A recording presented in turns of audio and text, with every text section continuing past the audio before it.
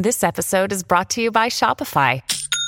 Forget the frustration of picking commerce platforms when you switch your business to Shopify, the global commerce platform that supercharges your selling wherever you sell. With Shopify, you'll harness the same intuitive features, trusted apps, and powerful analytics used by the world's leading brands. Sign up today for your $1 per month trial period at shopify.com/tech, all lowercase. That's shopify.com/tech.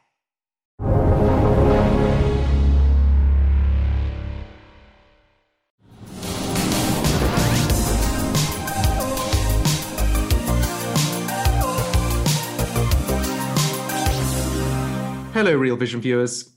Today, I'm very excited to bring you Zooko Wilcox. Zooko's fingerprints can be seen more or less all across the world of encryption and applied computer science, notably the Tahoe LAFS, the decentralized file storage system, the Blake hash functions. But today, he's probably best known to us as the founder of Zcash, the first privacy coin on Web3. So, Zooko, welcome to Real Vision. Thank you. Glad to be here. Likewise. Well, an hour feels insufficient, I think, to cover your story, but let's dive straight in. We'll talk fast.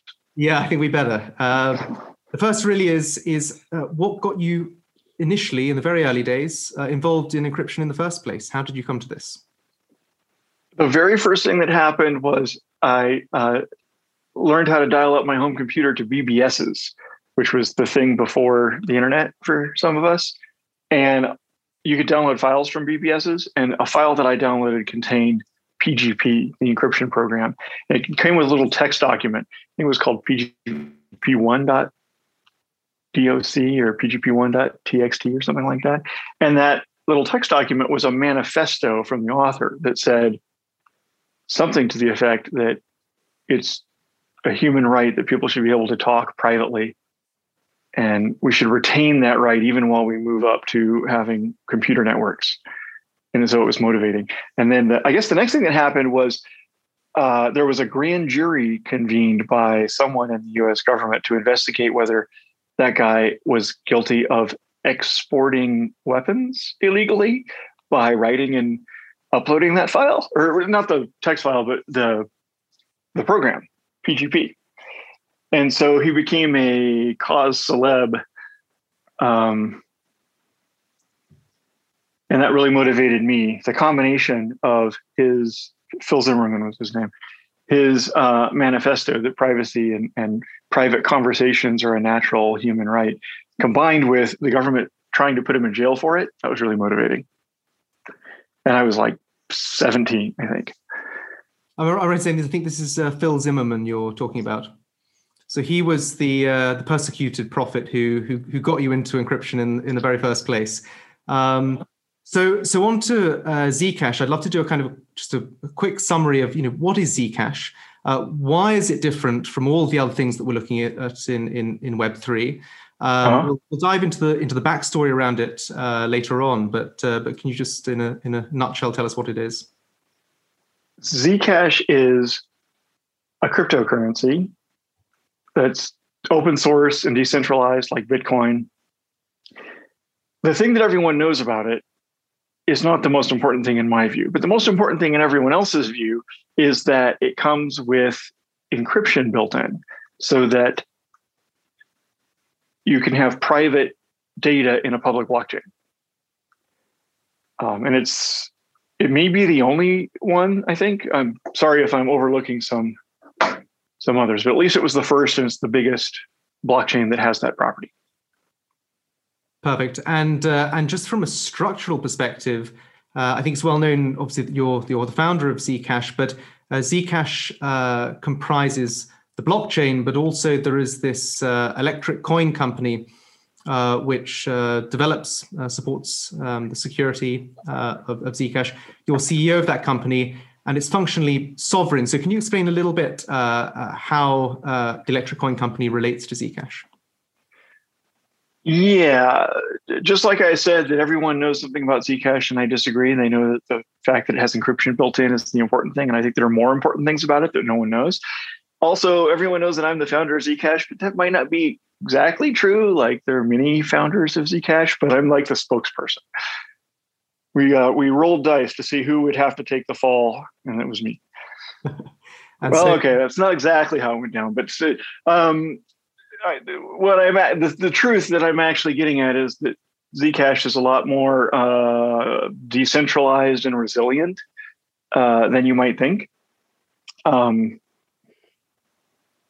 So I can be a spokesperson. I can go on shows and explain stuff, and that's helpful. And I can initiate ideas through my role as CEO of ECC. But if I get hit by a bus, it's not going to slow Zcash down very much at all. So your question was the structure of ECC. Well, okay, so the story is some scientists came up with a method to combine encryption with blockchains. Actually, previous to that story, Satoshi and Hal Finney and others talked about in the early days when Bitcoin was live, but it was very nascent. It was very young. And they talked about Satoshi and Hal Finney and almost everyone who had anything to do with Bitcoin for the first 8 years really valued privacy. Like privacy was really basically the animating principle. Privacy and a monetary policy that's independent of central banks were the two animating principles of Bitcoin. And so Satoshi and Hal and the others talked about whether we could figure out a way to add privacy to Bitcoin. And they even considered using the zero knowledge proof technique. That's the technique that later worked in Zcash. But at the time that they were talking about it, zero knowledge proofs weren't efficient enough in practice. Couldn't actually make it work. And then the next step that happened was in about 2013 or so, a big group of scientists from a bunch of different universities, the United States and Israel, and figured out a way to combine encryption and blockchain. And I wasn't one of them, so that's an example of how I'm not really the sole founder of Zcash at all. These scientists came up with this, and they published a paper. And one of the scientists who wrote the paper was named Matt Green, and I had read the paper. I was super excited about it because it was the first time I had seen a way to make really strong cryptographic strength privacy protection in a blockchain. The other things I'd seen, like mixers and Monero and things like that, I just considered to be not long-term solutions because they leak information. They're not like cryptographic strength. They're like much weaker than cryptography. So I was really excited about that paper that they had written, and I went to a cryptography conference where Matt Green was giving a talk about his paper. And I was like the first one in line at the microphone to ask questions at the end. And because I was so excited. And the question I asked was, okay, that's great, but what about that setup process? So there's a thing in the cryptography they'd invented, the zero knowledge proof. So again, Satoshi tried to add zero knowledge proofs to Bitcoin and couldn't because they weren't at all, they're completely impractical back in the day in like 2009 or 2010, whenever they were talking about that. And then these scientists invented a new generation of zero knowledge proofs, which were so optimized that it would be possible to actually embed them into every transaction in a blockchain. And that was that paper. But it came with a catch, which was that to generate that system, somebody had to make up some random parameters. And if that person remembered the secret seed for how they did that, they could use that secret seed to cheat. So that was my first question. I was at the mic and I was like, okay, that's great. But what about that secret seed? If somebody keeps it, then they can generate counterfeit coins. And that's not good enough. Like people won't trust that the monetary base is sound if it has that flaw. And he said, well, we can like have a computer and we can have a bunch of video cameras pointed at it and we can generate the secret seed and then we can just drop it into a fire or something. And I said, that's not good enough. People won't trust that wasn't a trick. And I think he was irritated because I was like heckling him at his presentation. He said, fine, you figure it out. He called me a few weeks later and said I think what happened about that time is Dogecoin was taking off. Dogecoin, what do we call it? He said something in a Twitter or his blog or something like, if people buy Doge, they'll buy anything.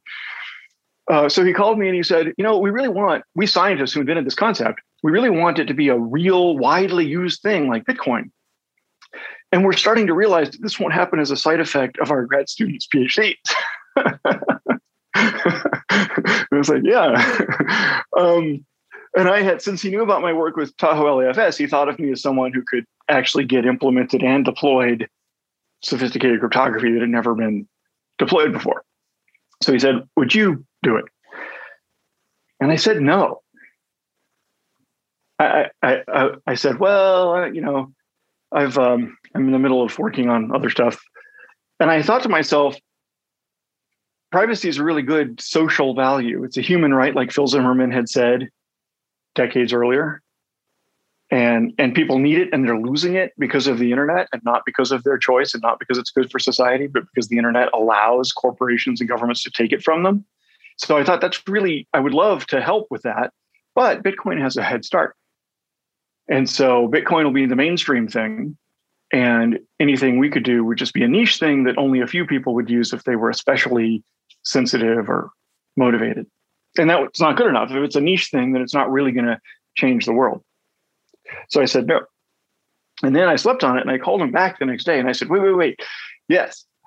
Because after I thought about it overnight, I thought, no, wait, privacy is necessary for commerce.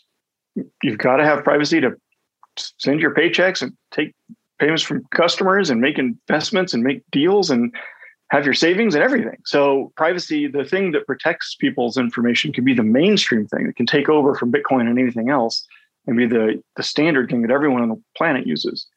So that's why I decided to go ahead and do it. But I presume there was a part of you said you had stood up at this conference and asked this question about this, what we call the trusted setup process. Trusted setup. That was also playing on your mind as a sort of, as a kind of a technical thing beyond which you might not be able to progress? Because a lot of us were information security specialists, like computer hackers and cryptographers and things like that. We figured we could do a process to generate that secret in a way that nobody would have the opportunity to steal the secret and gain a counterfeiting key. And we went all out, and it was called The Ceremony. Am I allowed to mention other podcasts on your podcast? Because there's a great story about The Ceremony that was on NPR. It's called The Ceremony. It was on Radiolab on NPR. But I'll tell you the 2-minute version. We went all out, and I recruited a few different people and organizations that I thought were super strong about knowing how to keep their computers from being hacked and being tricky. And they were all secret from each other. Nobody knew who each other was. And we told them on the day of the event, you have to go down to a computer store and buy a random computer off the shelf and pay with cash and leave immediately so that no ninjas would have a chance to grab your computer and insert a backdoor in it before you got it. And then we told them, then you take it to a random hotel where you've never been before, and you open it up and you rip out all the radios, the Wi-Fi, Bluetooth, and anything like that. You got to rip that out before you turn it on. And at our station in Denver, I was one of the parties, of the 6 parties that did this. And we had a cameraman. I hired my friend who was good at video to follow me around with a camera and record the whole thing so that there was like unbroken timeline showing the whole process. We had to we wanted to find us 24/7 security cameras that didn't have Wi-Fi. And they don't make those anymore. So we had to buy some used ones from like 10 years ago from the used security camera store. And we set them up in the hotel. And the cryptographic structure of this was we have 6 different people doing this simultaneously in different corners of the world, all under video and other sorts of double checks. And they don't know who each other are. And if any one of them successfully generates their part and then destroys the secret. So at the end, after you've done the process, you have to destroy the computer and make sure that no one can ever retrieve the secret that was in its RAM temporarily, right? So some people just pried the RAM chips out and chopped them to pieces. And we smashed our computer with sledgehammers and angle grinders and burned it in a fire, and it smelled terrible. We polluted the world. Okay, so the cryptographic structure of this is if any one of those 6 people successfully deleted the secret out of their RAM, then none of the other 5, nor anybody will ever get a copy of that counterfeiting key. That was the best we could do. And I'm pretty sure that was the most like attack resistant process ever. Like I've studied computer science and cryptography and information security for decades. And I know about how they set up the root DNS keys for encryption for the digital signatures on DNS on the internet. And that's nothing compared to what we did. The ceremony was way better. But you know what? I still don't think it was good enough. What I said to Matt Green when I was heckling him at his first presentation was people won't trust it. And like half of the people find what we did good enough, and half of the people still think it could have been a trick or it's not, they don't understand it or whatever. So I think there's still an overhang of distrust, even though I think it's the best cryptographic key generation ceremony ever performed. Well, it's certainly, I mean, this now famous Powers of Tau ceremony is one of the most enigmatic, I think, events in the history of the web, let alone Web3. So then there was another one. That was the second one. Yeah. The first one had 6 people. The second one, which was called Powers of Tau, had like almost 100 people. And it involved, and this one was open. So the 6 people, we could only do 6 because of computational limitations. It took too long to do any more. We actually recruited more than 6, and we had several of them act as decoys. So we told them, okay, act like you're about to do the ceremony. And at the last minute, we told them, actually, you were a decoy. So if any spies were following you, they like lost track of the rest of us. But that was only 6. But then we did a second ceremony with the subsequent upgrade of the Zcash cryptography. So it took a couple of years later, we had made another dramatic improvement, which was like an order of magnitude, like 10 times as efficient. And we had to have another ceremony because this new upgrade also required trusted setup. And this new ceremony, which is called Powers of Tau, was open to anyone because it was so efficient that we could have any number of players join. And that included all kinds of fun stuff. One guy got some radioactive waste from Chernobyl, and he got into a 2-seater airplane, and like the pilot flew around in circles while the guy in the back used the radioactive waste to generate random numbers on his laptop to generate his part of that ceremony. So that was pretty great. One guy was in a subway in Tokyo, I think it was. And he rode back and forth in the subway so that there could be no like radio signals leaking out while he generated his. One guy re-implemented the whole thing in a different programming language and then ran his own version to make sure that if there were any bugs in the original implementation, they would not also be in his, and therefore the resulting thing would be completely safe, even if there was a bug. And there was more and more. There was so many cool stories from the Powers of Tau ceremony. This was when Zcash came onto my radar when I read about this ceremony, and you really raised the stakes with this one. It was very impressive. So we've covered some aspects of the launch. Obviously, there was also the now well-known Boulder Summit. I mean, this obviously predated both of these ceremonies, and this was assembling a kind of crack team to work on this very cutting edge. You were bringing together cutting edge consensus mechanisms inherited from Bitcoin, cutting edge zero-knowledge proofs. You alluded earlier to the fact that these things were right on the edge. In fact, actually, I've got a great quote, which I want to repeat here. It's actually a recursive quote. It's a quote of a quote. It's you quoting Sergey Brin. And he said that ZK snarks are so new that it is crazy that Zcash has succeeded at deploying them in real-life application so fast. I agree, you say. Most people don't understand that we compressed the normal timeline by several years. If you could just, for over a couple of 2 or 3 minutes, just explain to us what were the things that you were really rubbing up against? What were the major technical barriers to take this kind of theoretical mathematical construction and make it something that people could use to spend money in a reasonable period of time? There was engineering, security risks, and usability. So the first version that we launched, it took like it couldn't work on mobile phones because mobile phones weren't powerful enough to do the computations. So you had to get your laptop if you wanted to make a shielded payment. And it took like a minute of your laptop warming up and running its fan to make a shielded payment. So that second one that I talked about that was 10 times as efficient fixed that and made it possible to do it on mobile phones and laptops. And also along the way, we had lots of like we described, these crazy processes to do trusted setup and make it as secure as possible. And trusted setup is not the only way that things can fail, right? Like computers are full of bugs. And in a cryptocurrency, there's nothing else standing between you and losing your money. Like you can't just, if there's a bug and your money gets stolen, you can't just go to someone and ask them to undo it and give it back.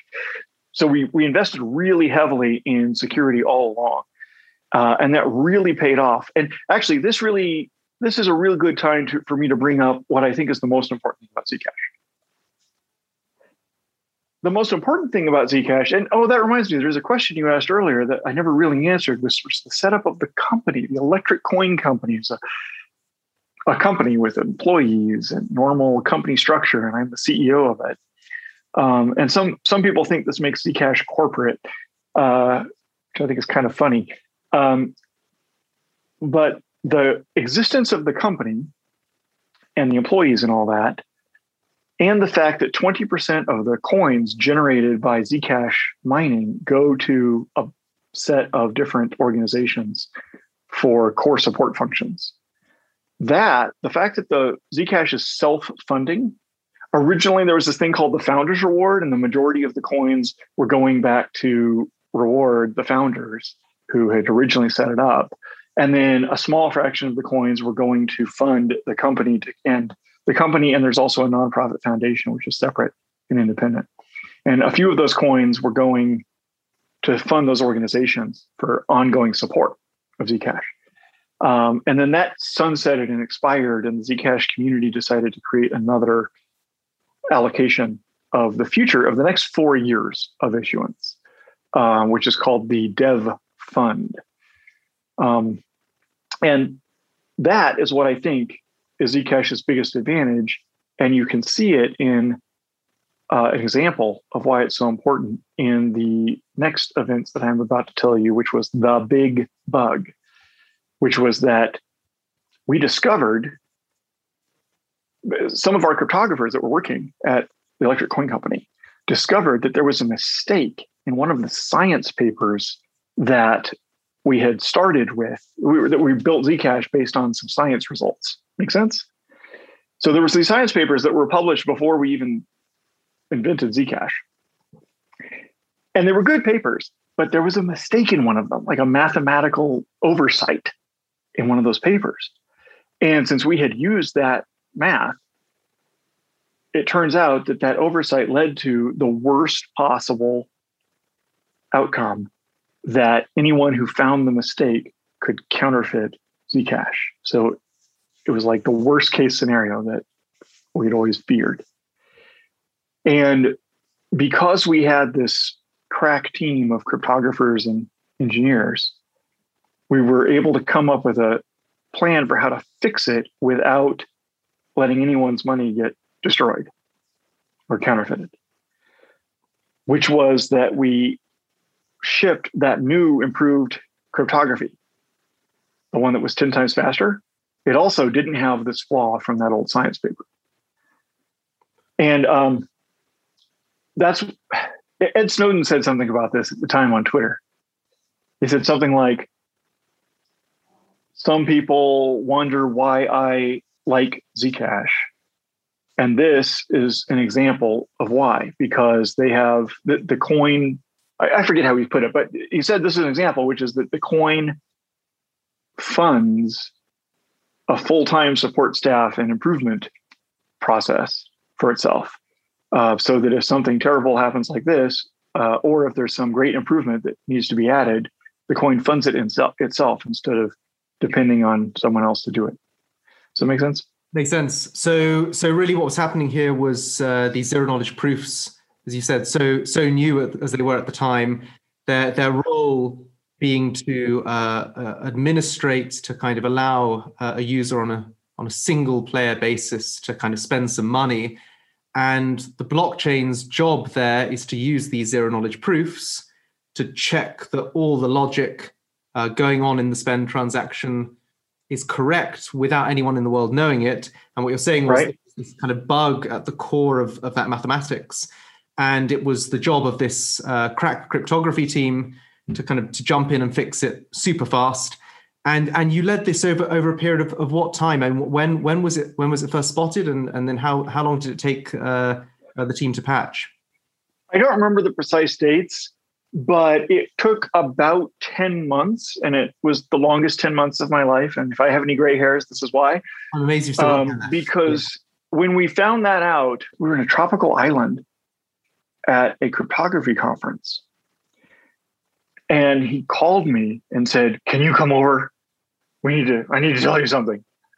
And I was terrified. Like, what's going on? Did someone die? And I drove over to the hotel where they were. And he told me that they had figured out that there was this flaw in the science paper we had used years earlier. It started with years earlier. And we immediately realized all the implications. We started thinking through, like, how could it be exploited and how could it be defended against? We basically came up with a plan right then, but we decided that the only way to protect people would be to deploy the fix as part of our normal planned upgrade schedule. Because Zcash is always, unlike Bitcoin, but like Ethereum, Zcash has always had a continuous evolution paradigm. Whereas Bitcoin has a stability and like predictability above all else paradigm. So we had already had a plan that we were going to upgrade the whole system every so often. And the next upgrade was coming like 10 months later. And it was going to take us quite a few months to build and deploy the improved cryptography, which was both safe against this flaw and was also much more efficient so that you could run it in mobile phones and everything.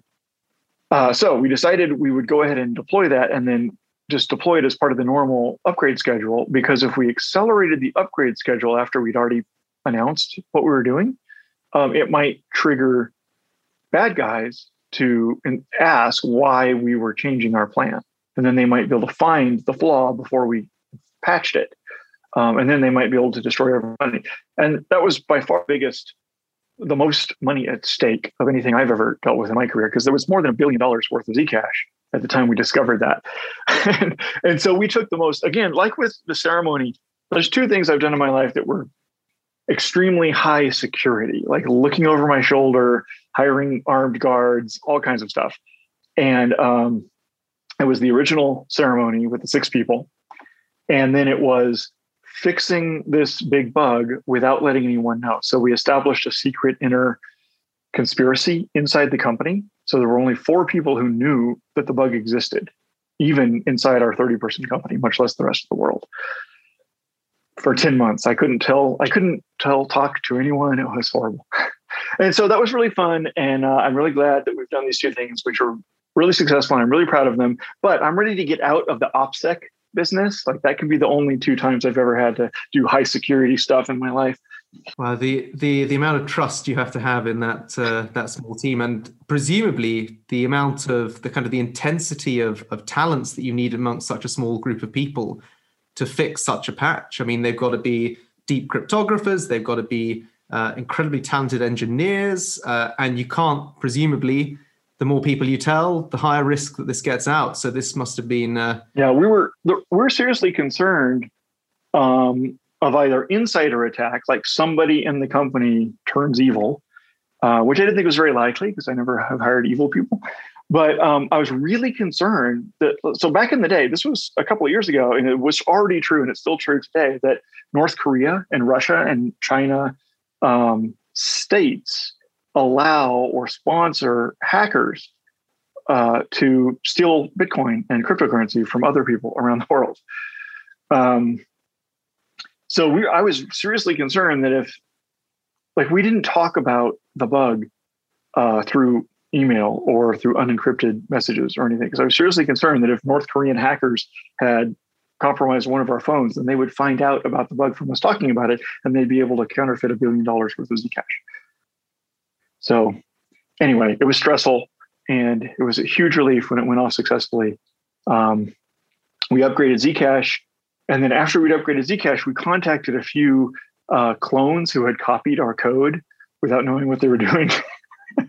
Like, they didn't have cryptographers. They weren't that well staffed, but we wanted to protect their users too, if possible. So we contacted them. We said, we can't explain why, but you really, really need to do this upgrade, and you have like 90 days. So go. That must have been quite painful. You're doing a responsible disclosure with people who have poached your code. That must amazing. Well, it's an extraordinary rescue story, and I hear your point that this kind of underpins the thesis behind the Dev Fund to make sure that crack team is always there and doesn't just kind of set sail and let the blockchain run on its own. So that's what I said. I think Ed Snowden put it best on that tweet. But that's why other people think Zcash is just Bitcoin with privacy. And people who are like investors or long-term thinkers or critical thinkers or whatever, they say privacy is just a feature. Like, you have feature products and then you have real products. And sometimes when an industry is new, a feature product comes along and it starts to get popular. And if that happens, then one of the real products will copy that feature, right? And then the feature product will disappear. And so some people think that Zcash is not a good long-term investment or whatever because of that argument. And I think that's a great argument. I think privacy is just a feature. It is widely misunderstood that it's a very, very hard feature to add because you can't add it on top. You have to build it into the foundation. So people who think they're going to start without it and then add it later are in for a shock. But nonetheless, it's just a feature. And I think it's much more important that Zcash is self-funding and continuously improving. When you need mealtime inspiration, it's worth shopping Kroger, where you'll find over 30,000 mouth-watering choices that excite your inner foodie. And no matter what tasty choice you make, you'll enjoy our everyday low prices, plus extra ways to save, like digital coupons worth over $600 each week. You can also save up to $1 off per gallon at the pump with fuel points. More savings and more inspiring flavors make shopping Kroger worth it every time. Kroger, fresh for everyone. Fuel restrictions apply. Makes absolute sense. Now, what I'd love to do before kind of launching into Zcash today and Zcash in the future, I know that we need to kind of tie up some loose ends, particularly in relation to the trusted setup. But before doing that, I'd love to just do a quick flash through some of your thoughts around the history of privacy on the web, because as we know, with governments, it can be controversial, and yet actually, you see it everywhere. Privacy traces right the way through the Universal Declaration of Human Rights, the European Convention on Human Rights, the Charter of Fundamental Rights. I like the Fourth Amendment to the United States Constitution. Right, and more recently in Europe, GDPR as well. So, governments are presumably going to fall both sides of this line. And can you take us back? Because you mentioned this when we had our preparation call the other day. You mentioned in particular the early story of the first privacy on the web, or at least the first instance of SSL in Netscape. And can we kind of cycle back to that? And what was the arc from initially government resistance to government acceptance? And how do you think it's going to be replicated, if at all, in Web3?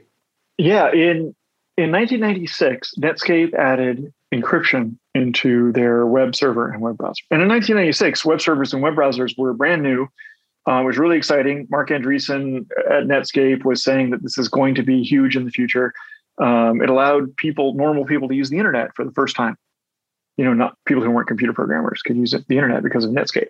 And it was also the first time that strong cryptography was deployed to normal people instead of just the military. That was the first deployment of public key cryptography to widespread masses. The very first deployment was PGP. But it wasn't widely used. It was an important political symbol, and it was used by activists, democracy activists, journalists and things like that. PGP was used years later by Ed Snowden and Glenn Greenwald with the Snowden leaks, but it wasn't widely used. But Netscape could become widely used because it was a point and click. It was the beginning of the World Wide Web. And the United States government, which had already considered having Phil Zimmermann tried for uploading PGP, they tried to figure out how to prevent this strong cryptography from getting widely deployed. But it wasn't the whole United States government. It was one faction, which was the military intelligence apparatus, i.e. the NSA, and the FBI. And they had the support of Al Gore, who was the vice president under Bill Clinton, and a few more members of that faction within the government that thought it was important to prevent widespread, strong encryption. And they had all these crazy schemes. They sabotaged and backdoored things, and they threatened people who exported cryptography, because there's no law in the United States. The United States is a nation of laws. It's got rule of law. So they couldn't just say, oh, you're not allowed to do that. And there's no law that says you can't do that. But there was a law that said you can't export military supplies without a license to foreign countries. So they declared that certain kinds of cryptography were military supplies. And so they couldn't stop you from shipping it to other Americans, but they would stop you from shipping it overseas. And then they came up with this, and that didn't work, right? Because like somebody set up shop in Australia and implemented strong encryption into a web server and started selling that. And so the American company like Netscape was now at a competitive disadvantage that they couldn't sell the same thing to Europeans as the Australians could sell to Europeans. And then the anti-encryption people in the government came up with the craziest scheme ever. They said, okay, we've had the NSA invent this new chip. It's called the Clipper chip. Clipper, C-L-I-P-P-E-R. We're going to have AT&T manufacture them.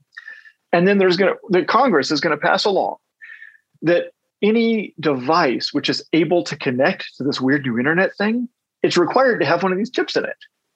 And it's like the Big Brother chip that's going to allow the FBI to spy on every device that connects to the internet. Great, huh? And so that was another like political or like policy debate in Congress. They were like, I don't know, should we do this?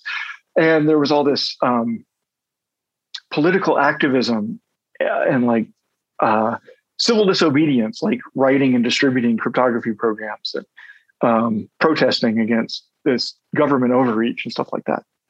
And I participated in that as a programmer and an inventor and social activist and things like that. But I think what really won the day is that while that whole debate was dragging on for years, and the NSA was trying all these techniques to sabotage or slow down the deployment of this new protective technology, people started using the web for business. People started buying stuff, putting in their credit card numbers and buying like books from Amazon and things like that. And once they did that, it became apparent to Congress that you really needed strong security in the web, because all the normal citizens of the United States are entrusting their data to it in order to perform normal commerce. And so it quickly became untenable to plant a government backdoor or to require that thing be weak and be tappable by hackers. So do you think really that this same story is going to be borne out now in Web3? Because obviously, we're able to kind of convey value directly down the line, no institutions. That's what things like Zcash enables. Is this where we're going to find there's a turning point? There will be kind of resistance in the early days, and then suddenly, the commercial impulse will trump everything else. Well, I mean, that's what happened with the web.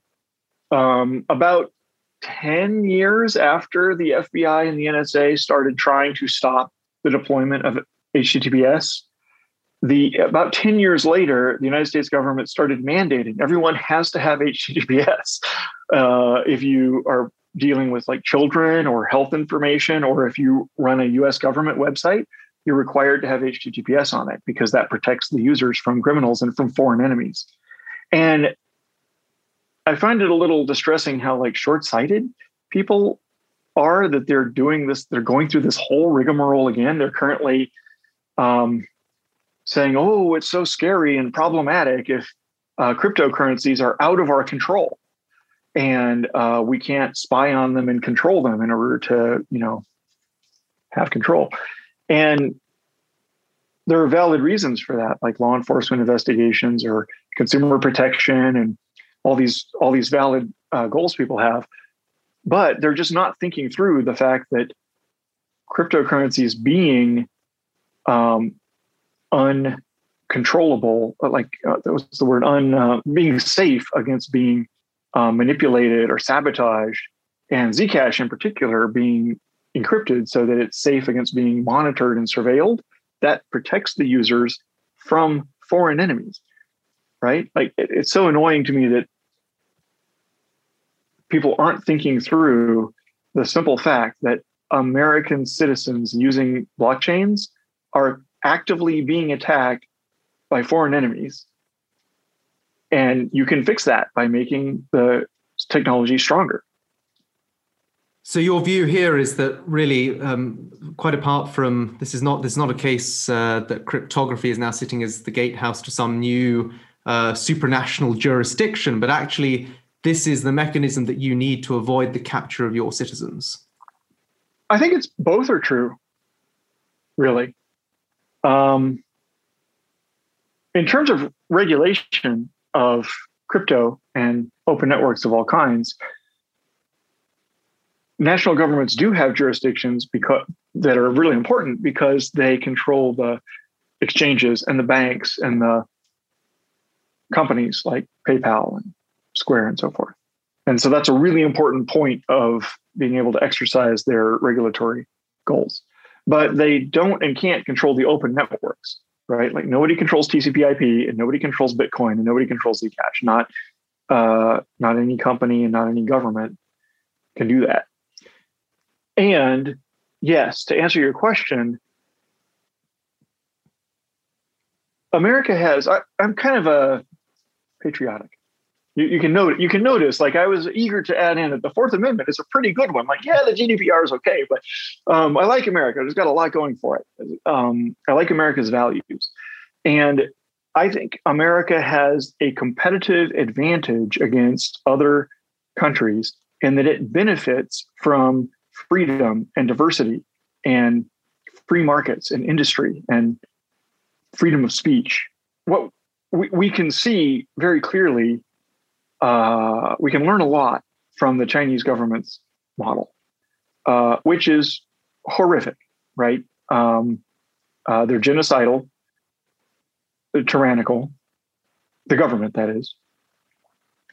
And they have pioneered very successfully using the latest technology to automate and scale and export that. And they have a very clear model for their national government-controlled digital money, which they're currently, I think, the leaders among nations at deploying digital money. And that very simple model is like privacy, like citizens should have privacy from each other, and everyone should be subject to the watchful eye of Big Brother. It's very clear. I was very disappointed to see the same model embraced by like the IMF or someone the other day on Twitter. Like, I really think the democratic Western nations aren't thinking this through. Like, maybe they don't understand the technology well enough yet or something, but they shouldn't try to compete on that with China. They should try to compete with freedom and the values that we have, which are better and stronger and longer lasting than the Chinese model. Super interesting. And I think this actually really leads us now into Zcash's position today and in the future. So I'd like to circle back to a couple of things that we touched on. The first was, you made a comment earlier. You said there are actually more important things to Zcash than privacy. And can you run us through why that is? Like I mentioned, what I think is the most important thing is that Zcash is self-sustaining, like self-funding, which means it's not going to be undermined or like become weakened by lack of funding, and it's not as vulnerable to capture. I think that's an underappreciated fact, that if you need something and you don't have funding for it, now you're vulnerable to someone who can afford to provide that thing, like using their influence to redirect things to their own benefit. Does that make sense? So I think the dev fund that the Zcash community came up with when the Founders Reward ended is the most important feature or property of Zcash. And relatedly, the fact that Zcash has this tradition and this culture of continuous improvement instead of maximum stability. Those are the two most important things. So we've been able to continuously add improvements, like we doubled the transaction rate. We've added like the new cryptography that made it 10 times faster and made it mobile phone capable was a huge leap. It was quite ambitious and required a whole lot of expert time and money. The Zcash community is very likely going to support the addition of things like what I call Zcash shielded assets, like the ability to issue arbitrary other tokens representing arbitrary other things on top of the Zcash network, and then gain all the same benefits of the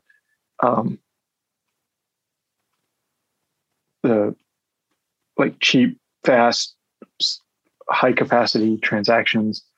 I didn't mention the encrypted memos. That's one of the best things about Zcash. Every Zcash payment comes with a memo where you can write like what, your customer, your invoice number or whatever. But people can use those memos because they're decentralized, end-to-end encrypted notes. And so people use them for all kinds of stuff. Like there's a bulletin board where people chat back and forth by sending a tiny micropayment, like 1 trillionth or whatever of a Zcash, along with a note. And that note is what gets posted to the bulletin board.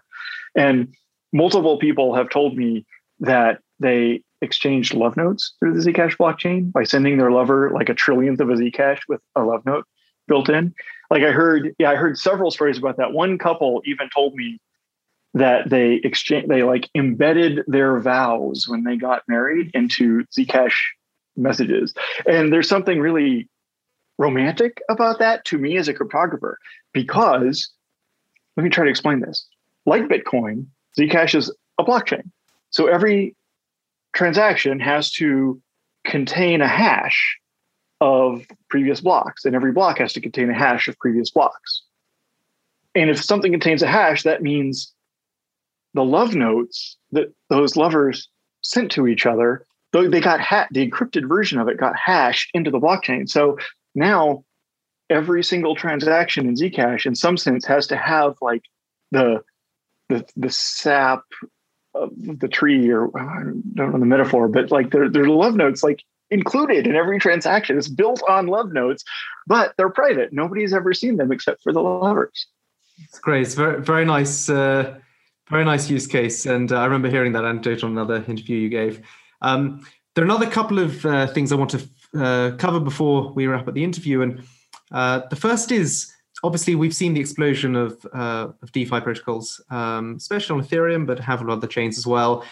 Where in the long run does Zcash stand? I think you mentioned the other day that you see it as a potential capital source, maybe the ultimate capital source in the future for a lot of these DeFi protocols and other chains. How does Zcash sit long-term economically in the Web3 ecosystem?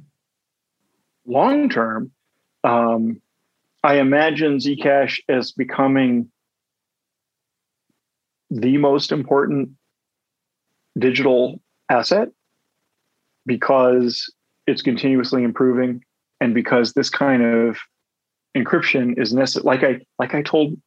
Like the reason I called Matt Green back the next day, however many years ago, 6 or 7 years ago, is because I realized that that's actually necessary for business to protect you, not from your local court and rule of law, but to protect you from hackers and foreign enemies in a global economy.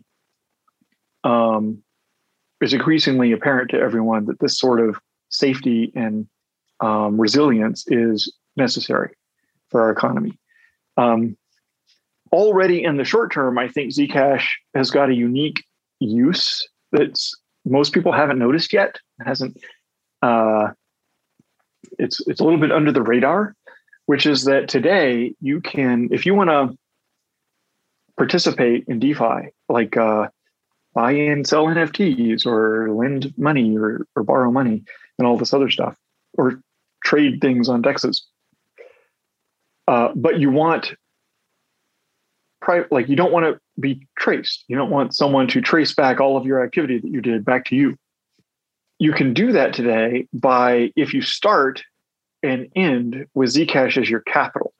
So there's this whole concept that I think people have backwards, which is that people think that privacy comes from transactions.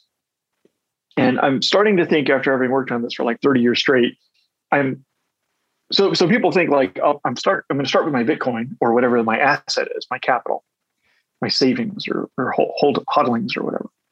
And now I want to use it, and I want to use it privately. So I need a tool or a process to privatize it while I'm using it. And then, like, if I make money, I'll put my money back into Bitcoin and keep it. And I think that might be the opposite of the paradigm that can work in terms of protecting you. Because if you do it that way, if you start with transparent, traceable capital, then whatever you do, it's probably going to be possible for enemies or someone to deduce the linkage between what you started with and what you ended with, no matter what you did in the middle, basically. I can explain at great length with a whiteboard if you want. But going the other way around, if you start with shielded Zcash in the shielded pool, then you already start with no linkage between your assets and the rest of your life on the blockchain. Okay. And if you can currently do this, where you can take Zcash and tokenize it onto Ethereum or Binance Smart Chain. So you get like an ERC20 token that's redeemable for a ZEC coin, right? Now you can use that ZRC20 token. It's worth a lot of money, or ERC20 token, the Zcash token on Ethereum. And you can use those in all apps on Ethereum that support ERC20, right? And suppose you lend it out and you get paid interest, and then you redeem that interest back to ZEC coins in the Zcash shielded pool on the Zcash blockchain. Now, once again, there's no way for because it's encrypted there's no way for anyone to trace where it goes after that. They can't link it to you or to whoever you give it to or anything. So basically, I think it's already the case that you can get the strongest possible privacy and use and all the usability, all the different smart contracts and things you might want to do. But only if you do it in the opposite way of what everyone thinks. So you don't get privacy from private transactions. You get privacy from starting with and ending with private capital. And that's Zcash is the best private capital. You're a podcast listener, and this is a podcast ad. Reach great listeners like yourself with podcast advertising from Libsyn Ads. Choose from hundreds of top podcasts offering host endorsements, or run a reproduced ad like this one across thousands of shows to reach your target audience with Libsyn Ads. Go to libsynads.com now. That's LIBSYN ads.com. Got it. So that's very clear. So the thesis here is you start and end with the private capital. The money does whatever circuits it likes in the meantime, and that's the way around we should think about this. There's almost to some extent a sort of VPN type sort of mental structure around that, or something like that. But so then finally, and this is something you've raised a few times during this discussion today, is around the innovation that Zcash is constantly working on. And I think it's right to say that you've got a big upgrade coming. I think it's going to be towards the end of this year. But I'd love to hear more about Halo and how that's going and what that's going to enable on Zcash once it's implemented. Yeah, I'm super excited about that. So, like I said at the beginning, we thought we could defeat spies, North Korean hackers, whoever was trying to compromise the trusted setup. And I think we did. And we thought we could defeat, anyone who wanted to compromise the next version with once we had like nuclear Chernobyl waste flying in planes and underground bunkers and all this great stuff. But I wasn't sure we could convince other people. Like I said to my friends at the time, or like everyone I was working with at the time, this is great. This is very strong. And it should probably convince most people today. But what about a couple generations from now? Zcash is worth trillions of dollars. And somebody says, oh yeah, 60 years ago, some people did a thing. And that's why we're safe from counterfeiting. I don't know if the next generation should buy that, right? So we ought to be able to do better. And I hope that will also engender greater trust and a wider diversity of like skeptical, suspicious, paranoid people. But again, the science, it wasn't possible. There was no known way to do efficient, scalable zero-knowledge proofs without a trusted setup. So once again, just like Satoshi was blocked because there was no known way to do zero-knowledge proofs at all in a blockchain. And we managed to solve that, but at the cost of using this trusted setup. But then there was no known way to do good zero-knowledge proofs without a trusted setup. And I always used to tell all the cryptographers I work with, this would be such a great breakthrough. If only someone could discover if it's even possible to do that, that would be so great. And then, lo and behold, one of the cryptographers who works on our team, who is also one of the guys who helped find that bug in that old science paper, his name was Sean Bowe. And he had just like the clouds opened and a sunbeam hit his forehead. And he was like, oh, and he was working on it for, I think maybe 6-9 months. He would tell me, sometimes he'd say, I've been trying to think about how we could have a scalable zero-knowledge proof, a recursive zero-knowledge proof. There's a specific concept called recursion. We don't need to explain what it is, but it means that you can use the zero-knowledge proof for anything. Like it means the general purpose zero-knowledge proof, the last zero-knowledge proof anyone will ever need. And he was like, I've been trying to think about how to make a recursive zero-knowledge proof with no trusted setup, but I can't quite figure it out. It's probably not possible. It's never going to work. And I said, And then I went to his boss, like the other people in my team, and I said, hey, everybody, make sure that Sean has plenty of time to think about this, because I literally told them this. I was like, I think there's like a 60% chance that he's going to come upon like the greatest breakthrough ever if we leave him alone. And that went on for months and months and months and months. And then one day he was like, I know how to do it. And he called us all into this whiteboard and he was like explaining. And anyway, that was the moment when this thing that we named Halo was discovered. Halo was the first scientific discovery of a recursive zero-knowledge proof with no trusted setup. And so we proposed to the Zcash community, you know how we do upgrades all the time? How about an upgrade that eliminates this whole trusted setup question so that generations from now, when it's worth trillions of dollars, no one will wonder what happened with that ceremony with those 6 people or those 100 people. And since it's a general purpose zero-knowledge proof, that means we can then build anything on top of it in zero knowledge. That includes arbitrary programmability. Like instead of like in Ethereum, you deploy your program, your smart contract, and then all the Ethereum miners execute it. And then whatever output 51% of them agree on is the output of the program. How about instead, you just post a zero knowledge proof that says, I ran a program and this is the output and here's the proof. Then the miners don't have to run the programs, and there's no possibility that 51% of the miners could cheat. So that seems like a breakthrough to me. And it also, Halo will also enable things like Zcash shielded assets, where you can have arbitrary other tokens running on top of the Zcash network. And I think it might, like the whole field of zero knowledge proofs has been burgeoning for the last 3 or 4 years because Zcash worked. Like Sergey Brin said, because we deployed Zcash and proved that zero knowledge proofs were actually safe and practical. Then a whole bunch of other projects, especially in Ethereum. I think for some reason, the Ethereum people have sort of adopted zero knowledge proofs as a valid tool much more so than other developer communities have. But this new one, Halo, seems like it should satisfy it could become like the gold standard. Like it's the only zero knowledge proof you need because it's so efficient. It's recursive, so you can do anything. There's no trusted setup, so you don't have the question about how you do that step and what people are going to think of how you did that step. So I'm super excited about it. And the Zcash community is super excited about it. So they definitely approved. They said, yeah, let's do that. Go ahead. Let's deploy Halo in Zcash. So we're going to do that in probably September or October of this year when it activates.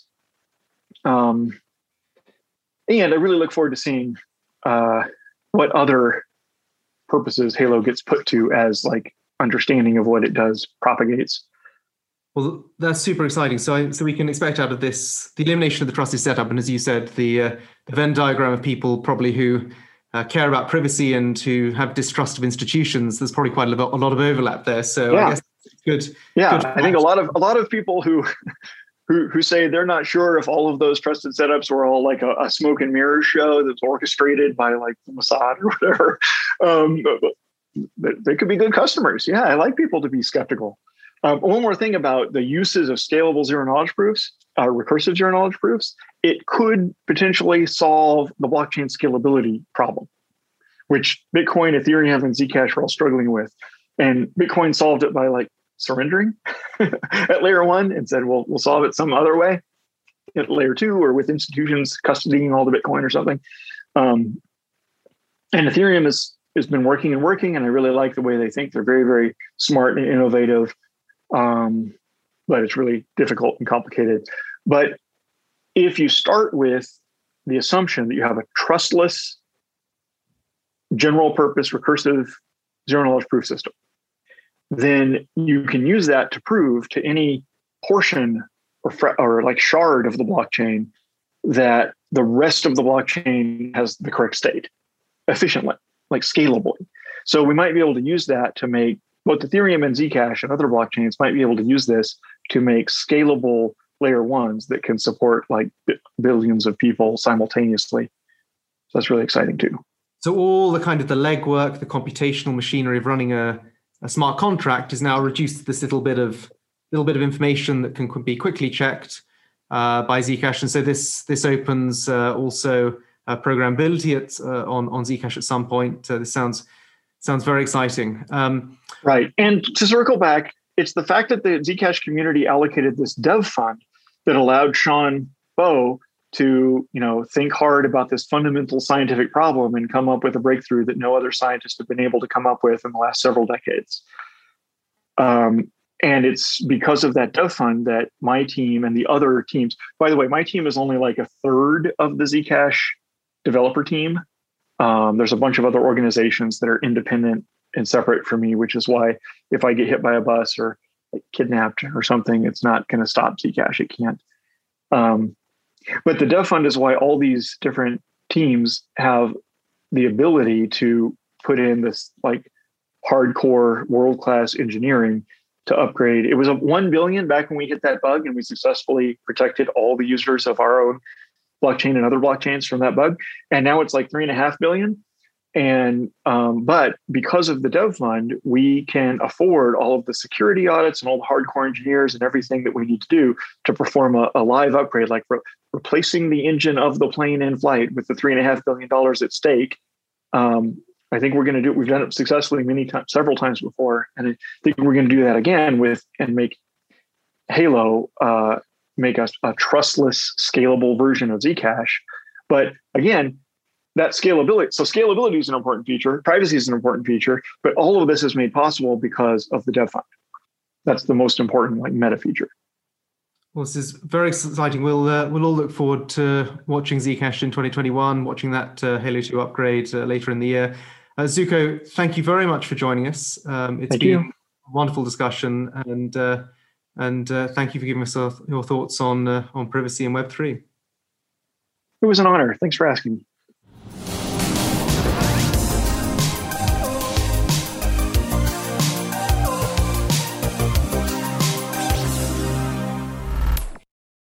You're a podcast listener, and this is a podcast ad. Reach great listeners like yourself with podcast advertising from Lips and Ads. Choose from hundreds of top podcasts offering host endorsements, or run a reproduced ad like this one across thousands of shows to reach your target audience with Libsyn Ads. Go to libsynads.com now. That's LIBSYN ads.com.